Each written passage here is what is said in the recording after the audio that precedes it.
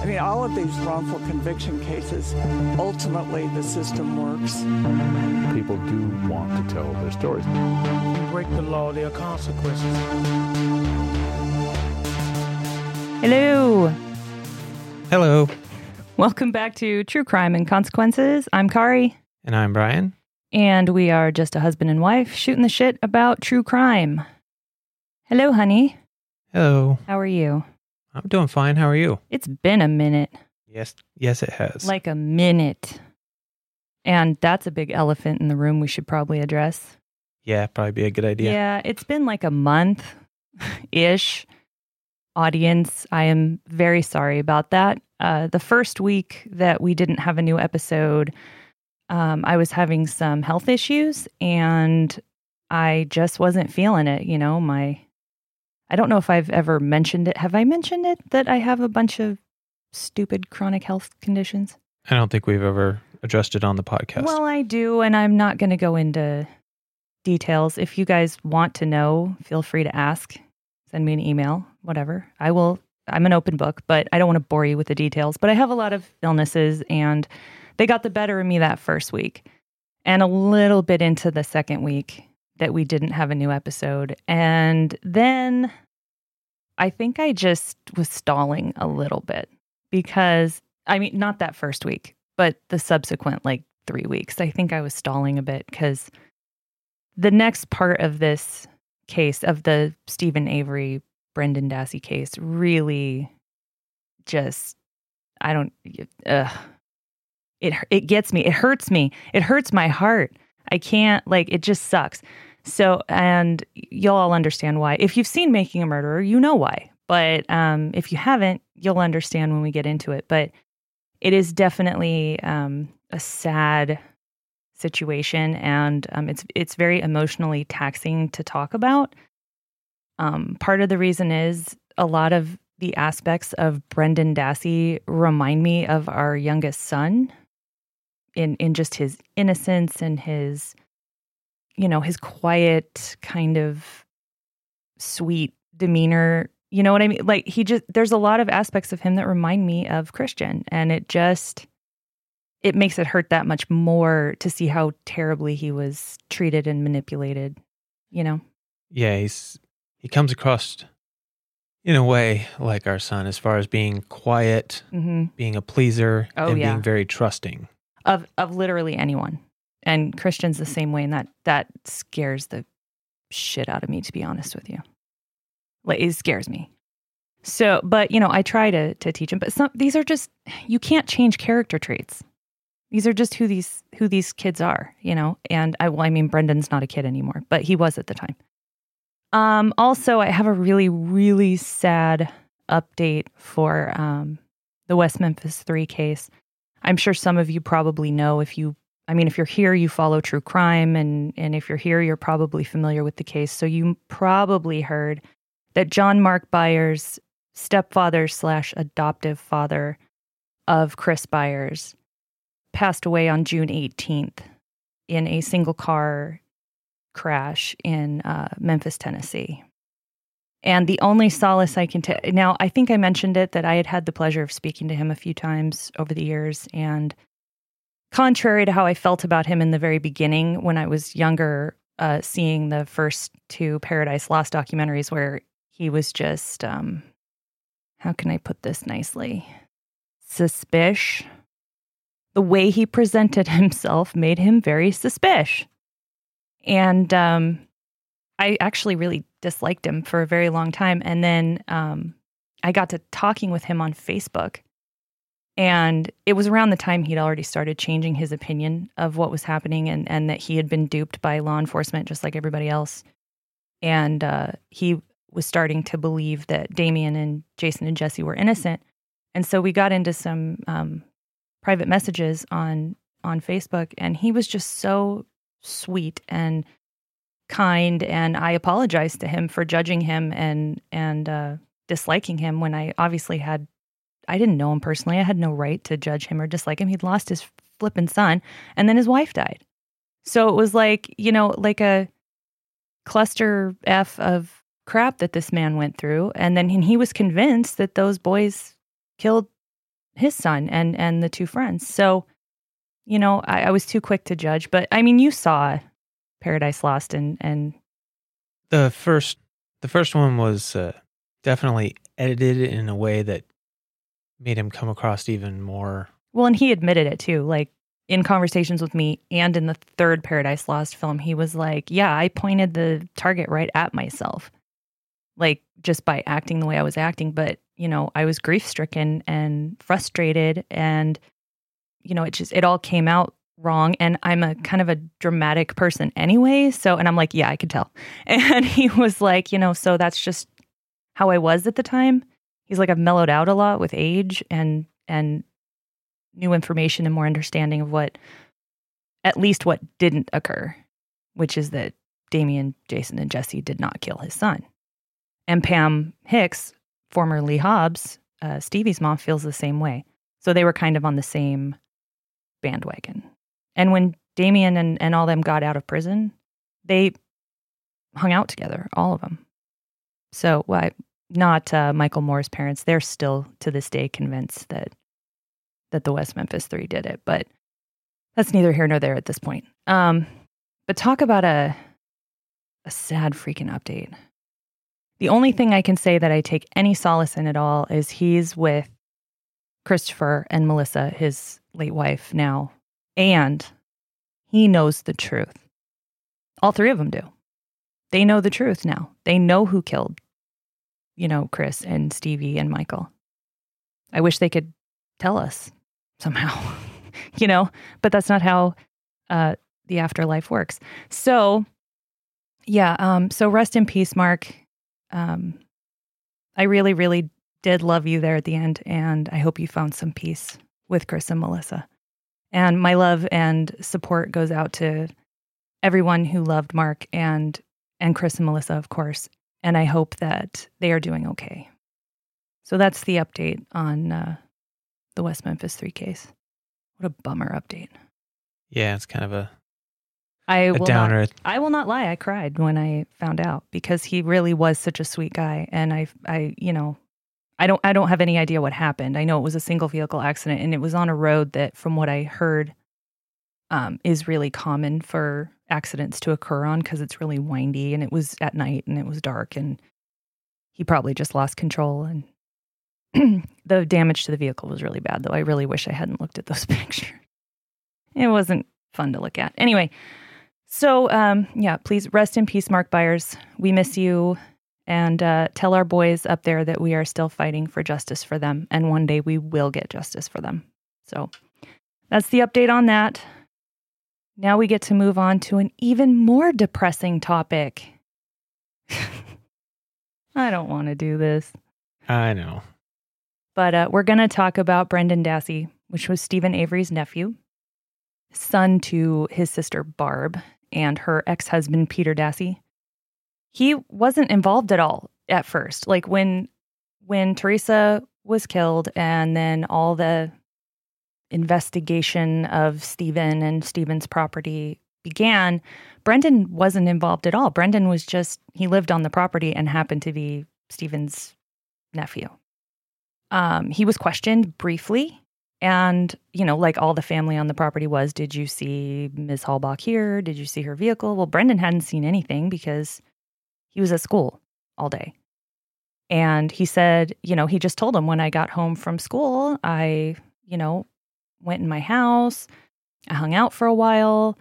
A couple people called me, so I talked to them. And then my mom had to go because she had to go meet up with Scott, which is his stepfather. Although I don't think him and Barb were married at the time. I don't think. So it would have been his mom's boyfriend. And then Stephen called later in the evening, asked if he wanted to come over for a Halloween bonfire type thing, kind of a common practice on Halloween. You have bonfires and barbecues and whatever. They lived out in the middle of nowhere, so trick-or-treating isn't exactly something that you can comfortably do. Like you'd have to be picked up by somebody and go into town or whatever. And I guess someone had invited him to do that, but he chose not to. He didn't feel like going. Probably because he was, 16 and was like, I'm too old for trick-or-treating now. the girls will think I'm stupid. Yeah, that's always a concern. Right. That's what I'm saying. So he said he went over there.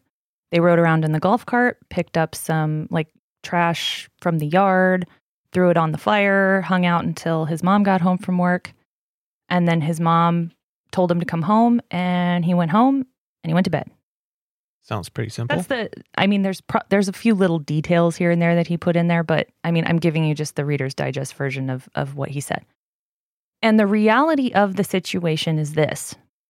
Contrary to all of the testimonies and videos and transcripts, other than what I firmly believe were his coerced and manipulated confessions, his story has actually never changed.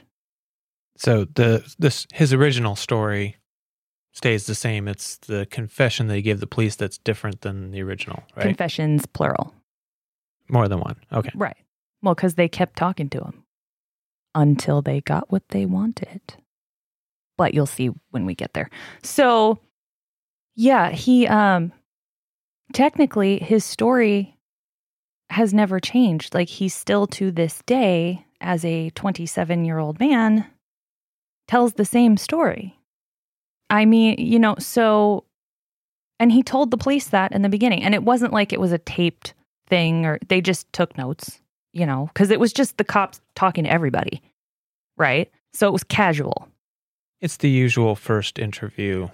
Right. So it was relatively casual, and it wasn't really a recorded thing. Well, jump ahead to February 27th.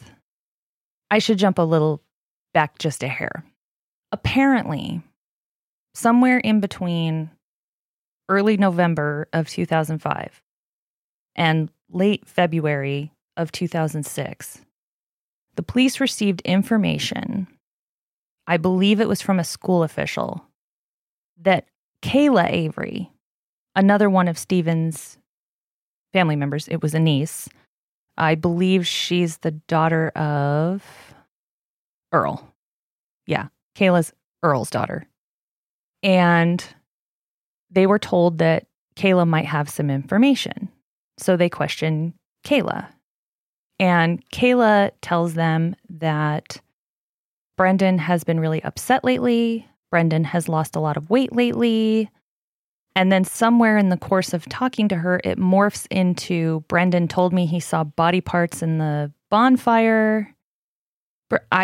Just all this crazy shit that really didn't make any sense, but okay. So they decide, based on what Kayla is telling them, that they are going to go talk to Brendan again. You look like you have a question in your... I'm just piecing things together in my head here. It's been a while, so I'm getting stories and trying to remember details from previous.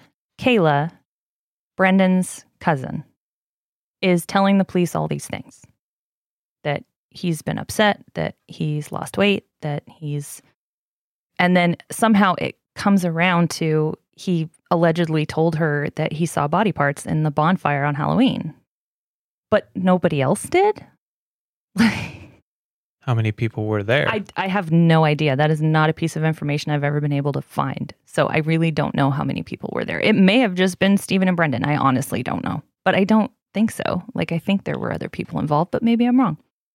But anyway, the point is, this, of course, triggered them to have another conversation with Brendan, which is completely understandable.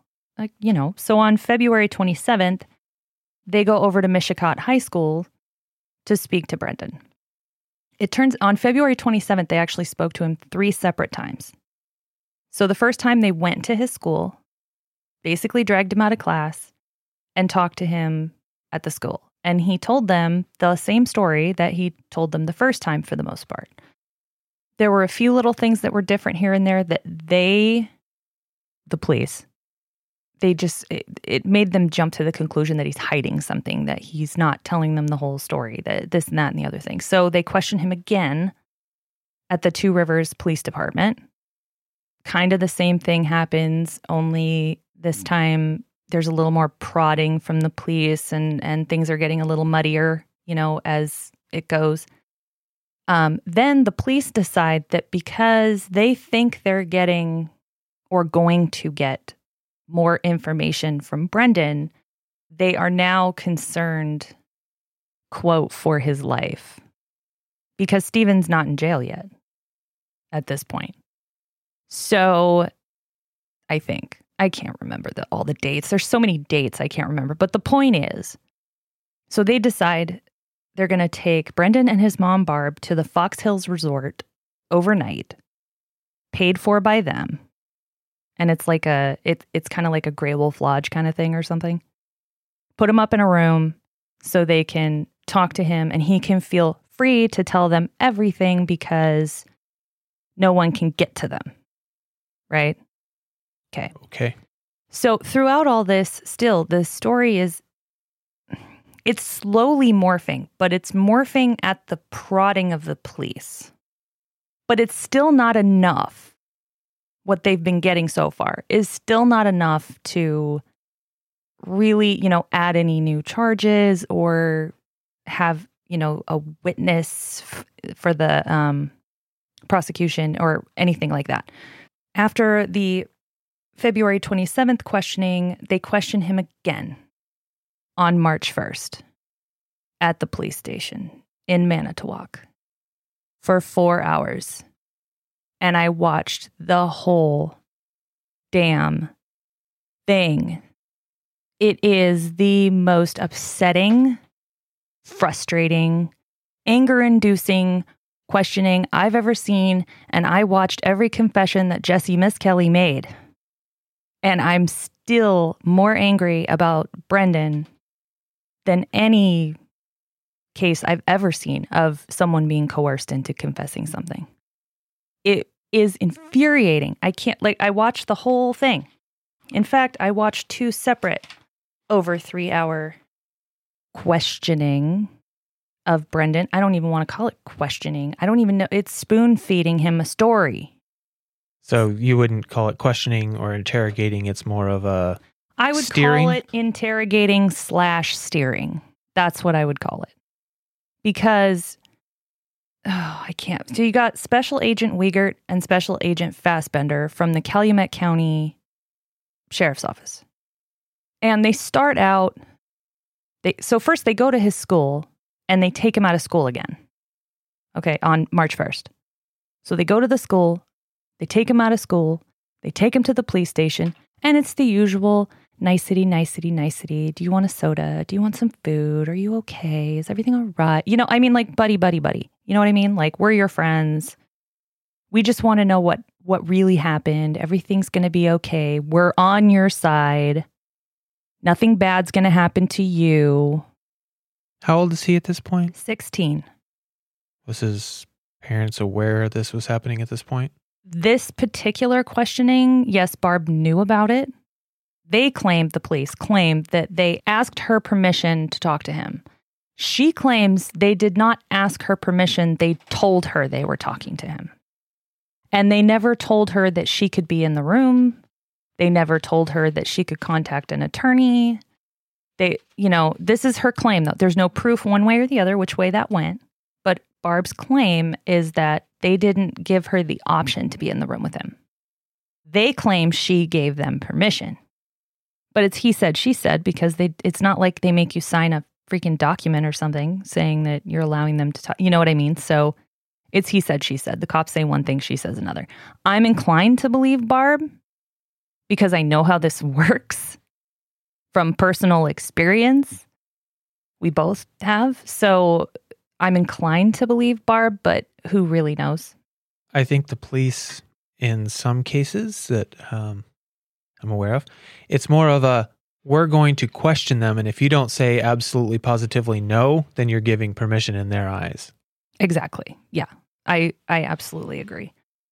So during this interrogation / steering session, that's what we're going to call it from now on. I'll probably forget. I'll just call it interrogation at some point. But so they, at the beginning especially, they are repeatedly telling him, we're on your side. You're going to be okay. We're going to go to bat for you. Be honest. Be honest. Be honest over and over. So basically what would happen is they would steer him in a certain direction. And then he still didn't know what to say. So he would just blurt out whatever he could based on their steering. And instead of saying, we think you're lying or whatever, every time that would happen and you could tell they were getting frustrated because they weren't getting the answer they wanted, they'd say, be honest. We need honesty, Brendan. Be honest. So honest is what we want to hear. What we want you to tell us. Yeah, that's exactly what it was. And there's people who are going to argue with us in the comments on this. There's people who are going to probably send us nasty grams. Oh, real quick, side note, haters and guilters, don't bother. I will delete you and I will block you. I don't got time for your negativity. I don't need it. I don't want it. Nothing I say is going to change your opinion. Nothing you say is going to change mine. And insulting my intelligence certainly isn't going to sway me in your direction. So don't even bother. Okay, end rant. Sorry, we got some comments on a couple of them. West Memphis 3 ones that... It was all the West Memphis 3. It was all by the same person. And yeah. Look, I'm not naive. Okay, let me make something clear. I know that it is possible that these people are guilty. Okay? I know that it is still possible, however highly unlikely, that the West Memphis 3 could have been guilty. They're not, but it's possible that they could be. Yeah, I mean, it's possible. Yeah.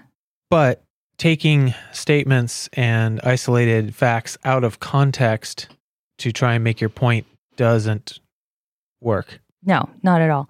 And on top of that, like I said, insulting my intelligence will get you nowhere. Calling me a dumbass and other choice names while trying to sway me to your opinion, that ain't how you do it, y'all. Don't bother. That's all I'm saying. Also, you will never convince me that these people are guilty. I acknowledge there is a possibility, but you will never convince me and my heart and my mind that they are. Okay? Are we good? Are we clear? Are we done? Yeah, we're going through this. She's explaining the facts and her opinion, and I'm bouncing off, giving my interpretation of the facts as I hear them from her, and most of the stuff I don't already know, so this is kind of just my honest reaction in the moment. Right. Also, I do leave stuff out, because if I didn't, we'd be on the same topic for like 6 months. You know what I'm saying? Like, I leave stuff out that I consider unimportant or that just seems repetitive because the basic premise of it was covered elsewhere. So I do leave things out. So all of you people who were nitpicking and throwing, like, you forgot to mention this and you forgot to mention that. Do you know how long these episodes would be if I put in every single detail of every single police report that I read? I'm not doing that. I taper it down to the bare necessities and things that I feel are important and I want to commentate on. And the basic gist, of what happened. We're trying to get the story of how it happened across and the facts necessary to interpret that. And give our opinions. Yeah. Right. Exactly. Commentary. It's a beautiful thing. Okay, where was I? Honesty. Be honest, Brendan. Brendan, be honest. We know that's not true, Brendan. We know what happened. We know what happened. Over and over again. You don't know shit, guys. Not shit. You know nothing at this point. Literally nothing. Yeah, they don't have anything at this point. Nothing that's worth anything in a court of law. They have nothing. So they're taking this poor kid who... A 16-year-old child who has severe social issues and severe mental handicaps, a low IQ, similar to Jesse Misskelley, emotional issues. He kind of comes across as he may be on the spectrum, but I can't say that with any certainty. I don't know, but he could be on the spectrum. He comes across like he's on the spectrum. And they're just constantly telling him when he tries to tell them what happened, they say, no, that's not what happened. Try again. Right. That's not what happened. Try again. Right. Keep going until you get what we want here. Come on. Yeah, it literally, the whole entire 4-hour thing comes across as, I don't know how to say this really the right way, but it comes across as he's trying to tell them what happened as he knows it to have happened. And they keep saying, no, not like that. We want you to tell us the truth, but that's not the truth. You know what I mean? And then what we want you to tell us is this. And then he tells them that. And then ding, ding, ding, they got what they wanted. You know, it's the whole thing. The whole freaking thing is just them prodding and feeding and feeding. And there's one point. So at this point, they have no idea how Teresa died. They know she died, but they don't know how she died. Or let me rephrase that. They assume she died, but they don't know how she died because all they have is bones. They don't know whose bones they are. They don't know anything. Okay? Nothing. So they assume these bones belong to Teresa Halbach. So they think they know that she died. I'm not saying Teresa's alive, by the way. People are going to come for me on that one. I'm not saying she's alive. I'm just saying that at this moment in time when they are questioning Brendan, they did not know for sure that those bones belonged to Teresa Halbach. So they didn't actually know that Teresa Halbach was dead. Does that make sense? Okay. Okay. That's all they had. So they're bones, burned bones. Zero evidence of, other than the fact that the body was burned, they don't know cause of death. They don't know any of that. And since they did not have a medical examiner on site, we'll never know how Teresa Halbach died. No Emmy? No Emmy. They threatened to fire the Emmy if she came out there. Excuse me? I knew that would get a rise out of you. We're going to actually cover that in the trial phase. So please keep that in the back of your mind. But the Emmy came forward later saying that she was threatened with arrest and firing if she went out to the Avery property against orders. There was no medical examiner, no forensic anthropologists, nobody. That's highly unusual. It is highly unusual, and that's what she said. The Emmy. That's what the Emmy said. Sorry, I didn't mean for that to come out like a joke. That's what the Emmy said. Okay, anyway, highly unusual, but we will cover that in the trial phase because I think it's important. But anyway, just all of this poking and prodding and he's trying to tell them that he doesn't know anything. He already told them what happened that day, and that version never changed. And then all of a sudden we're getting, that Teresa, I honestly don't even want to go into what he was, and I'm going to say this, forced to say, because that's how it comes across to me. Don't come for me. Because it's just sick. All of it is sick. They got him to say that Stephen raped her and then Brendan raped her. And I swear to you, Brendan is not capable of that. All you have to do is look at that kid and there's no way, no effing way that he is capable of that. There just isn't. And that he slit her throat and stabbed her in the stomach. And she was chained to Stephen's bed.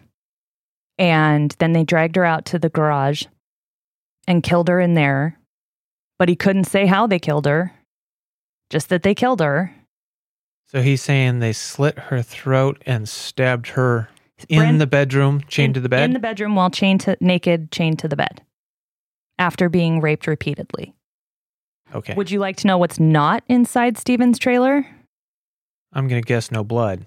No blood. No DNA from Teresa Halbach. Nothing. Not a hair. Not a skin cell.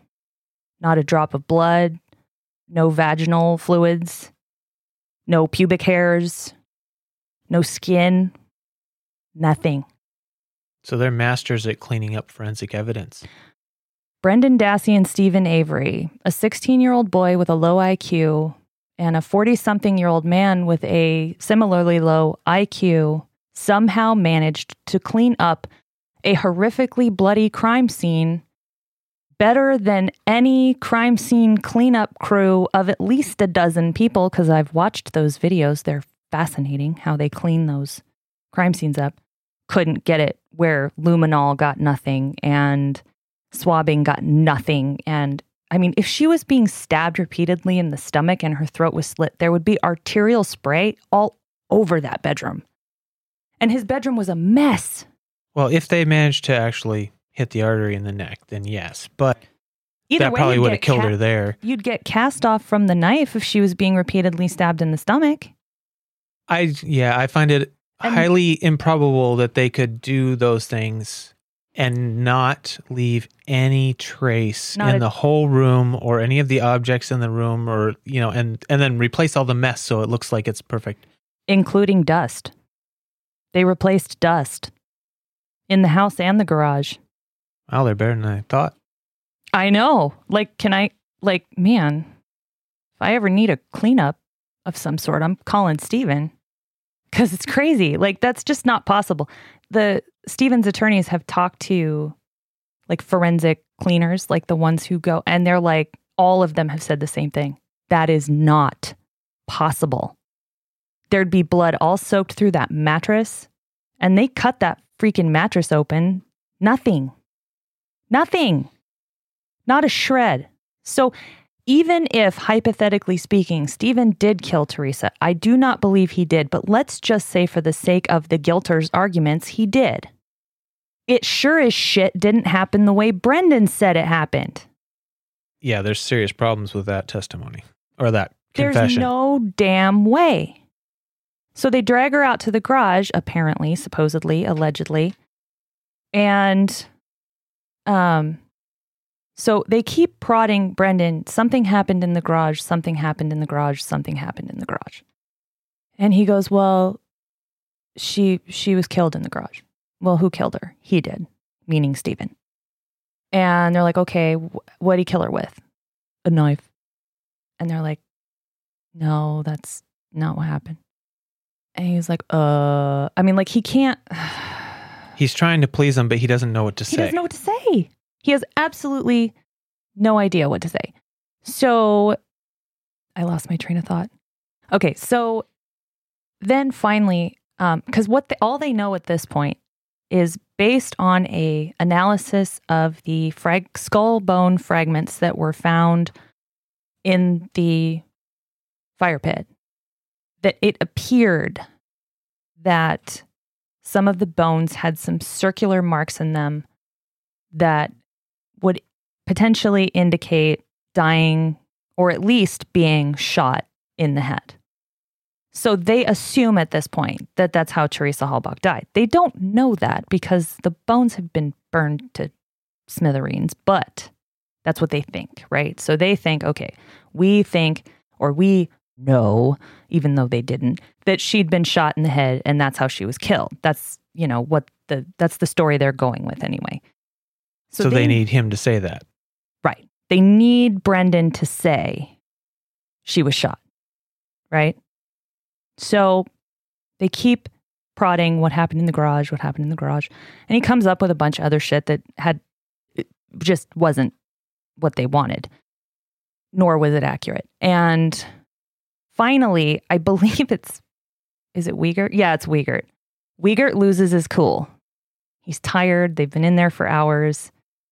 They're not getting squat, really, because they need Brendan to say something that they haven't fed to him, right? They need him to say something that they believe is true that they haven't already fed to him. And it's not working. He's not coming up with anything. So finally, Wiegert gets mad and goes, all right, Brendan, I'm going to come out and ask you who shot her in the head. So he fed it to him. He fucking fed it to him. He did? No shit, Brendan. Really? Because you sure as shit didn't do it. So he has to pass it off to Steve. Oh my God. Okay, so, sorry, I'm getting heated. Oh man, I can't even. I'm leaving out stuff, you guys, and I'm doing it on purpose. So if you come for me saying you left this out and you left that, I'm doing it on purpose because I can't handle it. I can't do it. Brendan reminds me too much of my son. I can't handle it. So this poor child has been there already for hours. And so they say, okay, so after Wiegert does that, Fassbender, you can kind of tell he's like, fuck. It's like the one thing we had, man. You know, like he doesn't say that, but you can tell that's what he's thinking. So they leave for a minute, right? They're like, let's take a break. And they ask Brendan, you need a drink? Do you need a sandwich or whatever? And he's like, no, I'm fine. And they're like, okay. So they leave. And it's about 30 minutes that they're gone. 15 to 30 minutes. I can't remember the exact. So poor Brendan's just sitting there. He's got his head in his hands. He's rocking back and forth. He's clearly very upset by what they have made him say. Well, yeah, the whole thing would be traumatic. Completely. He's not like crying or anything, but Brendan's not much of a crier. Everyone in his family has said that. You can tell he's visibly upset. But then he kind of, the longer they're gone, he kind of relaxes a little bit and he kind of leans back and just kind of humming to himself and whatnot. And then Wiegert pops his head back in and says, it'll just be a few more minutes. Are you sure you don't need anything? What? I think we have that clip, don't we? Which one? Oh, God. Yeah. You know what? I'd rather you hear it. How long is it going to take, clip? I would rather you guys hear it from the horse's mouth and not me because it will make me cry if I have to say it. So play the clip. Hey, Brendan, need to use a bathroom or anything? You sure? Need anything else? Sandwich or anything? Did you get your soda? Yeah. Okay. We'll be in about 2 minutes, okay? I got a question though. Sure. How long is this going to take? It shouldn't take a whole lot longer. Do you think I can get there before 1:29? Probably not. What's at 1:29? Well, I had a project due in 6 hours. Okay. We'll worry about that later, okay? All right. I'll be back in a few minutes, okay? Okay. That is hard to listen to. He thinks he's going back to school. He's going back to school. He legitimately thinks after everything he just said. Well, he gave them what they want. They said that everything would be fine if he told them what they want. I can't, you guys. I can't. Every time I see or hear that clip, I get simultaneously heartbroken to the point of tears welling up in my eyes and so angry that I want to fly to Wisconsin and rip those cops' heads off. Theoretically. Hypothetically. Not really. But it's a nice dream. I can't. It just goes to show you that not only did he trust them, because they made him trust them by constantly saying, we're on your side, it's going to be okay, everything's fine, yada, yada, yada. But he had no idea. And why would he? He lived in a family that, you know, they kind of kept to themselves other than school. And he'd only ever really been surrounded by a few close friends, but mostly his family, like his cousins and his mom and his brothers and Stephen and, you know, and his grandparents. And so he didn't have a grasp on the real world and how things work outside of the Avery family. It's a very protected environment. Which is fine. I'm not knocking that. I grew up in an environment like that. No, it's fine. It creates a level of trust that was unfortunately misplaced in this. And it's a smaller town, so you're taught to trust the police. Yeah, that's true. I mean, let's be real. Well, I was taught to trust the police when I was always told be respectful. They're there to help you. They're there to protect you. They're on your side. You know, I was grilled into my head for years, and now I'm like, fuck that. That's not true at all. Well, also, with the particular circumstance that already happened to Steve, you'd think there'd be a little bit of eroded trust, but I don't know. Not for Brendan. He was a kid. He didn't understand any of that. Yeah, he was probably protected for some of that.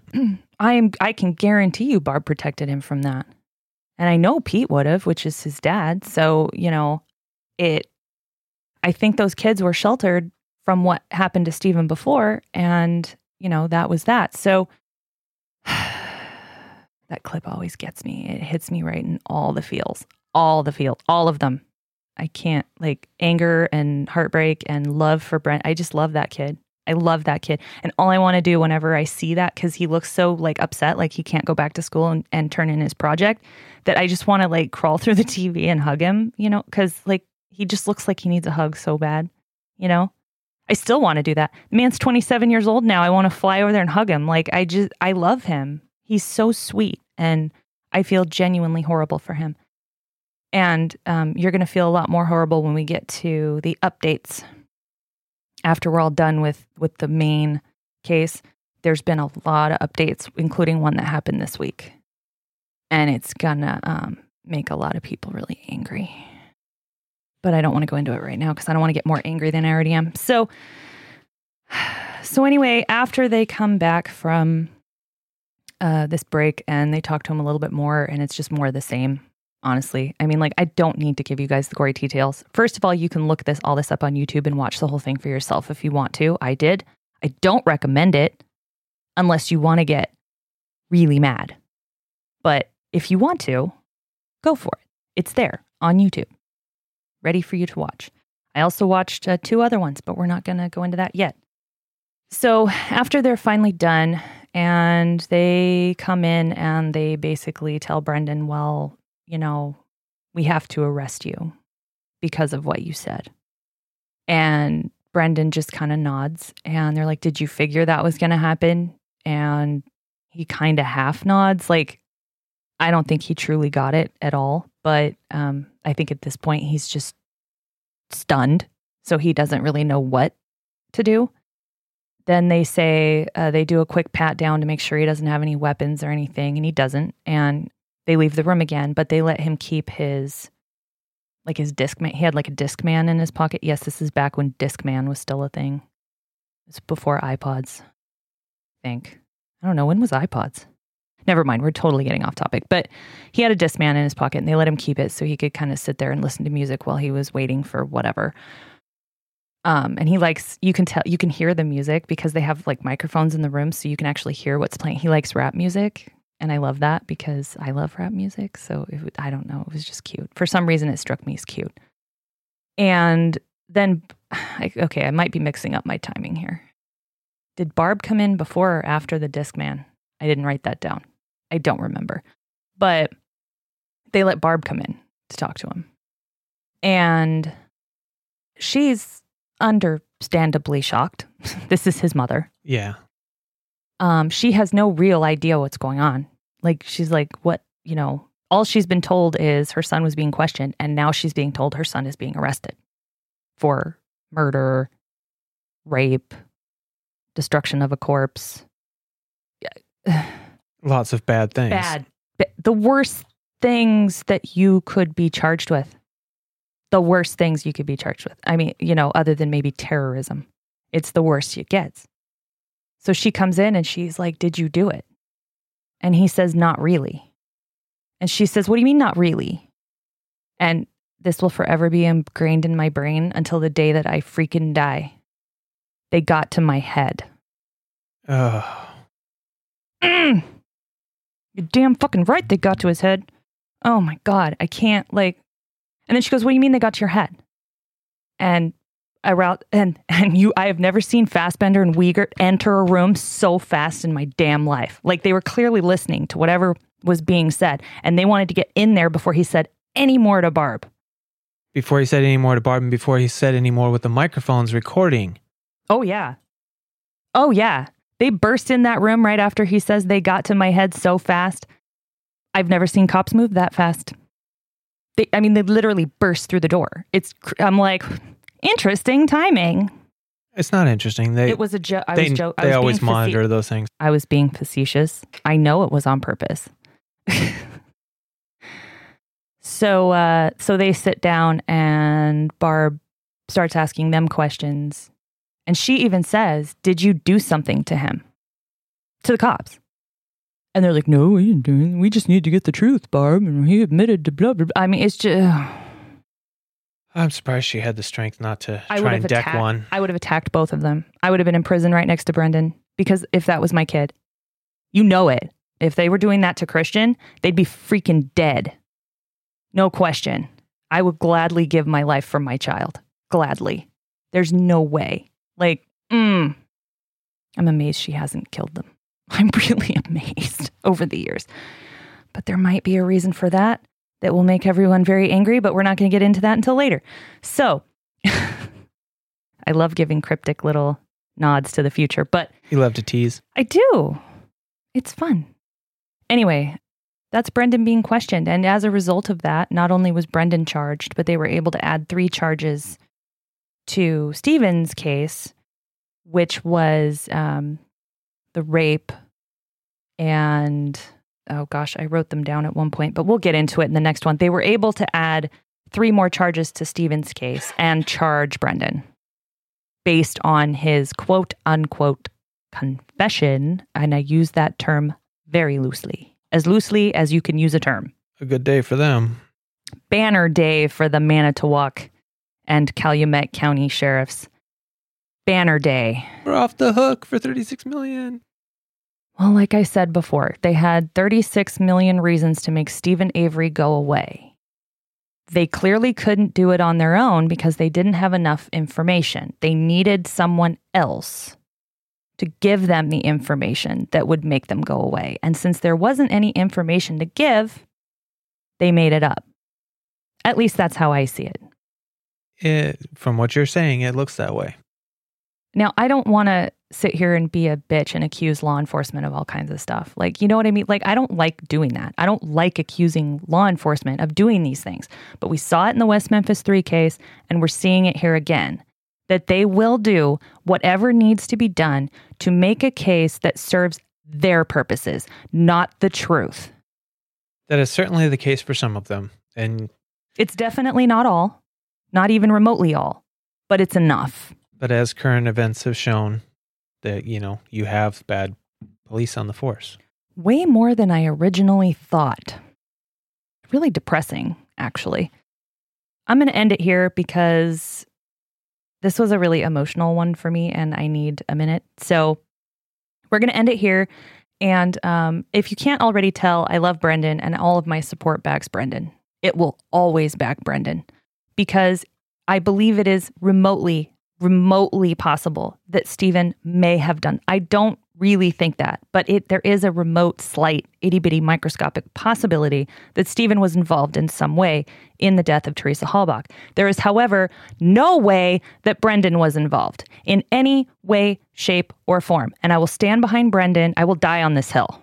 And he was, from what I'm hearing and from what I heard in that interview there, it sounds to me like he was just used as a tool and his life was thrown away by those police because it served their purpose. Exactly. That's exactly right. At least that's how I see it, in my humble opinion. And it's just sickening. And I will die on the hill of defending Brendan Dassey. I will die on that. I am prepared to die on that hill. So guilters, stay away. Say what you want about Steven, even though I do support him. There is that remote, slight, tiny chance, but there is 0 chance that Brendan was involved in any way, period. And I'm not the only one who believes that. There are millions of people all over the world who believe Brendan was the sacrificial lamb to get at Steven, to save the county $36 million. Yeah, it's just heartbreaking. The whole thing really is. But yeah, so we're going to start getting into the trial stuff in the next episode. And I don't know if we'll be able to cover Steven and Brendan's trials in the same episode because there's a lot. So I think it'll probably be 2 separate episodes. But we'll see. I will just see how it goes.